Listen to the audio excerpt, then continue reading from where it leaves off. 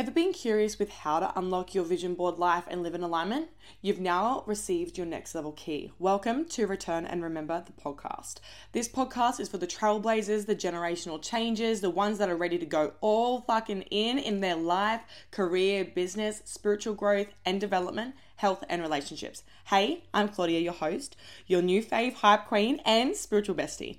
I'll be spitting fire facts with love, as always, joined by incredible guest speakers, all to help you grow, expand, all whilst returning and remembering your magic within. This is not your usual personal development, spirit development podcast, so strap in and let's fucking go. Are you ready?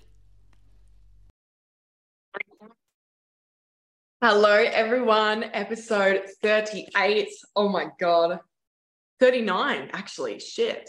It's 39. Oh, we're almost at 40. That is so exciting. Holy shit. This is so exciting. Yay. So thank you for being here. I did put up a poll the other day on my Instagram wanting to just get a little bit of a taste of what you guys want to listen to, learn about, uncover with, and travel and mindset were very up there, as well as some breakup stuff and spirituality. So it was pretty much on par, to be honest. But the travel stuff it literally was called travel stuff because I was unsure what I'm going to talk about. So I did a part one a few episodes ago. I think it was 38. So this is episode 39, things I wish I knew before traveling. Okay. So these are the 5 things I wish I knew before traveling. They aren't necessarily negative. They aren't necessarily positive. They're just the things I wish I knew before I traveled.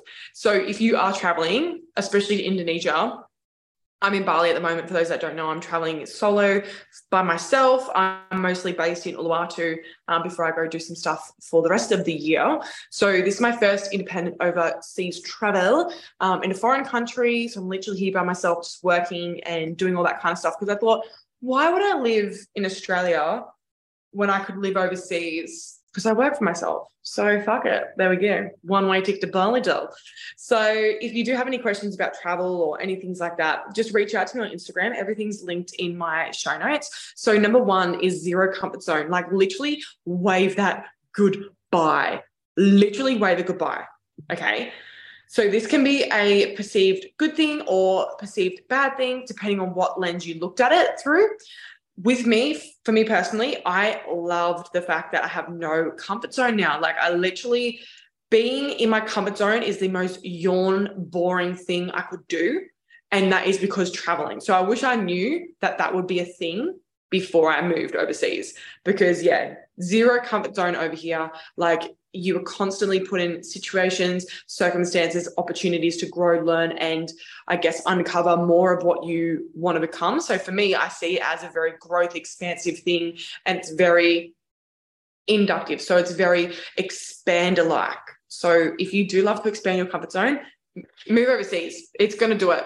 And number 2 is people will reflect your mood. I feel like this was a really big thing. If you know perception is projection, the concept of that. If you don't, DM me. Let's talk about it because it's actually so amazing. So one thing I have learned very quickly, since I have not many friends over here, I do now, although when I first came here, I was like, why is everyone so happy? And then when I was pissed off, I was like, why is everyone so fucking annoying? And why is this traffic so shit? So I feel like the reason why people reflect, for me anyways, in my circumstance, people reflect the mood is because I don't have someone to bounce off my energy with, because I'm the only person that's ever bouncing off my own energy because I spend a lot of time, by myself. So if you are traveling with someone, that may be different. Although I have met the most beautiful, like-minded, expansive people I've ever met in my life that are so like-minded. So if you are on the fence about traveling, especially by yourself, go and do it because it's like the vibe. Your vibe attracts your tribe. That's all I've got to say. So people will reflect your mood, which is really great. So then when I, get a projection of, or like, I guess, reflection back of someone being like a bit annoying, I'm like, okay, maybe I should change my mood a bit because then I'll be able to reflect more positive, happy things. So that's a very broad, general thing. It's incredibly liberating not knowing anyone. It is literally one of my favorite things. One of the most favorite things is walking down that street And I'm like, no one knows me and I don't know them. And this is amazing. And I love this for me. I love knowing that no one knows me. I love that I get to choose who I want to be, because in the past when, I spent a lot of time in Newcastle, I felt that I was very attached. I had to be, attached to the identity that I created in Newcastle. And I did shift my identities multiple times in Newcastle. And I would go down to Coles and I would see people and I'm like, fuck me. I just want to walk down the street and no one know me, right? So being in Bali has been the most liberating thing I have ever experienced, because I just feel like I'm way more, I guess, open, right? So I feel like I'm like, yeah, fuck, this is thick. This is so much fun. I love being overseas and I love knowing that no one knows me. And like, I guess it's no one knows past versions of me. That's why I love it. So there's number 4 is next level independence and self-efficiency. Oh my God. I feel like I am the master solution based person I've ever met. Like, if you really use all of your resources when you travel alone. Oh, I am literally like, I am the world's fastest problem solver. If there's anything, I will figure it out, because when you are traveling specifically by yourself, you have to figure it out, because then you won't. Like, one time I was in Ubud and the Airbnb guy was taking his time to get back to me. And I was like, well, fuck, if I don't have this house, like, I don't have anywhere to sleep. So it's like, you literally have to be organized. You have to be on top of your shit. And it's so good, because sometimes I'm like, I'll just leave it to the last minute. Like, it's all good. And then the last minute rolls around and you're like, holy shit, I'm never doing that again. So you really figure out another level of independence, especially if you travel by yourself. Like, sitting alone in a restaurant would scare the fuck out of me. Now I love walking into a restaurant. They're like, just one miss. And I'm like, just one, please. And it's so much fun, like sitting there, eating by yourself, having quality time by yourself and being really efficient. Like, you have to clean up all your stuff. Like, you can't get annoyed at someone else's shit laying around because it's all yours. Like, that's a random little example. Number 2, like, you've got to get water. You have to get your own water, especially in Bali. So you can't just be like, hey, can you get me water? Like, you literally have to do it all. And it's actually really liberating, being like, fuck yeah, I get to get my own water. And yes, I get to go get some dragon fruit from the shop. And like, rather than, I guess, unconsciously depending on someone else, you are then able to then get a whole new sense of security and independence within your own self, especially like being efficient. And number 5, get ready to see some shadows, baby, because being out of your comfort zone, it really shows when there's no external comfort around.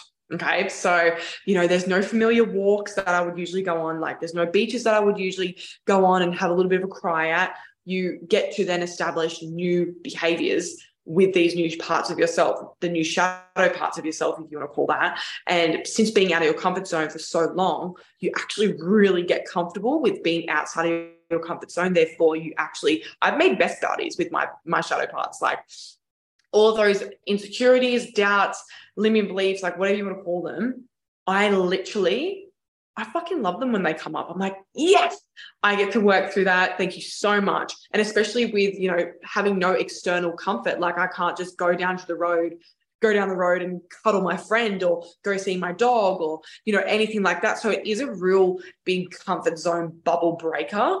And if you are ready for a challenge, and again, I think it's the most beneficial challenge anyone could go on, is travel independently and start really up-leveling their independence and having a lot of fun by themselves and really being able to establish like what they love and discovering parts of themselves that they didn't know existed. Like, I didn't know I had such an adventurous side. Like, Claudia a week ago wouldn't have even known the Claudia on the weekend that rocked up and literally like jumped off waterfalls and shit. And I did it like 3 times. I was like, oh my God, it's like I was literally like a kid running around and these other people like looking at me, but I didn't give a fuck because I was having the best time ever jumping off this waterfall, because I've allowed myself to grow so far out of my comfort zone that when anything feels remotely comfortable in the way that I could be like a creature of habit about, I'm like, nope, bye-bye. Bye-bye. So these are the things I wish I knew before traveling. I probably will honestly create more of these because I really love these like part series. So if you want to learn more about that, there is episode 37, which is really great. And I'm super excited. There's so much stuff coming on my social media. I have the Butterfly Effect that opens next Thursday on the 23rd of March.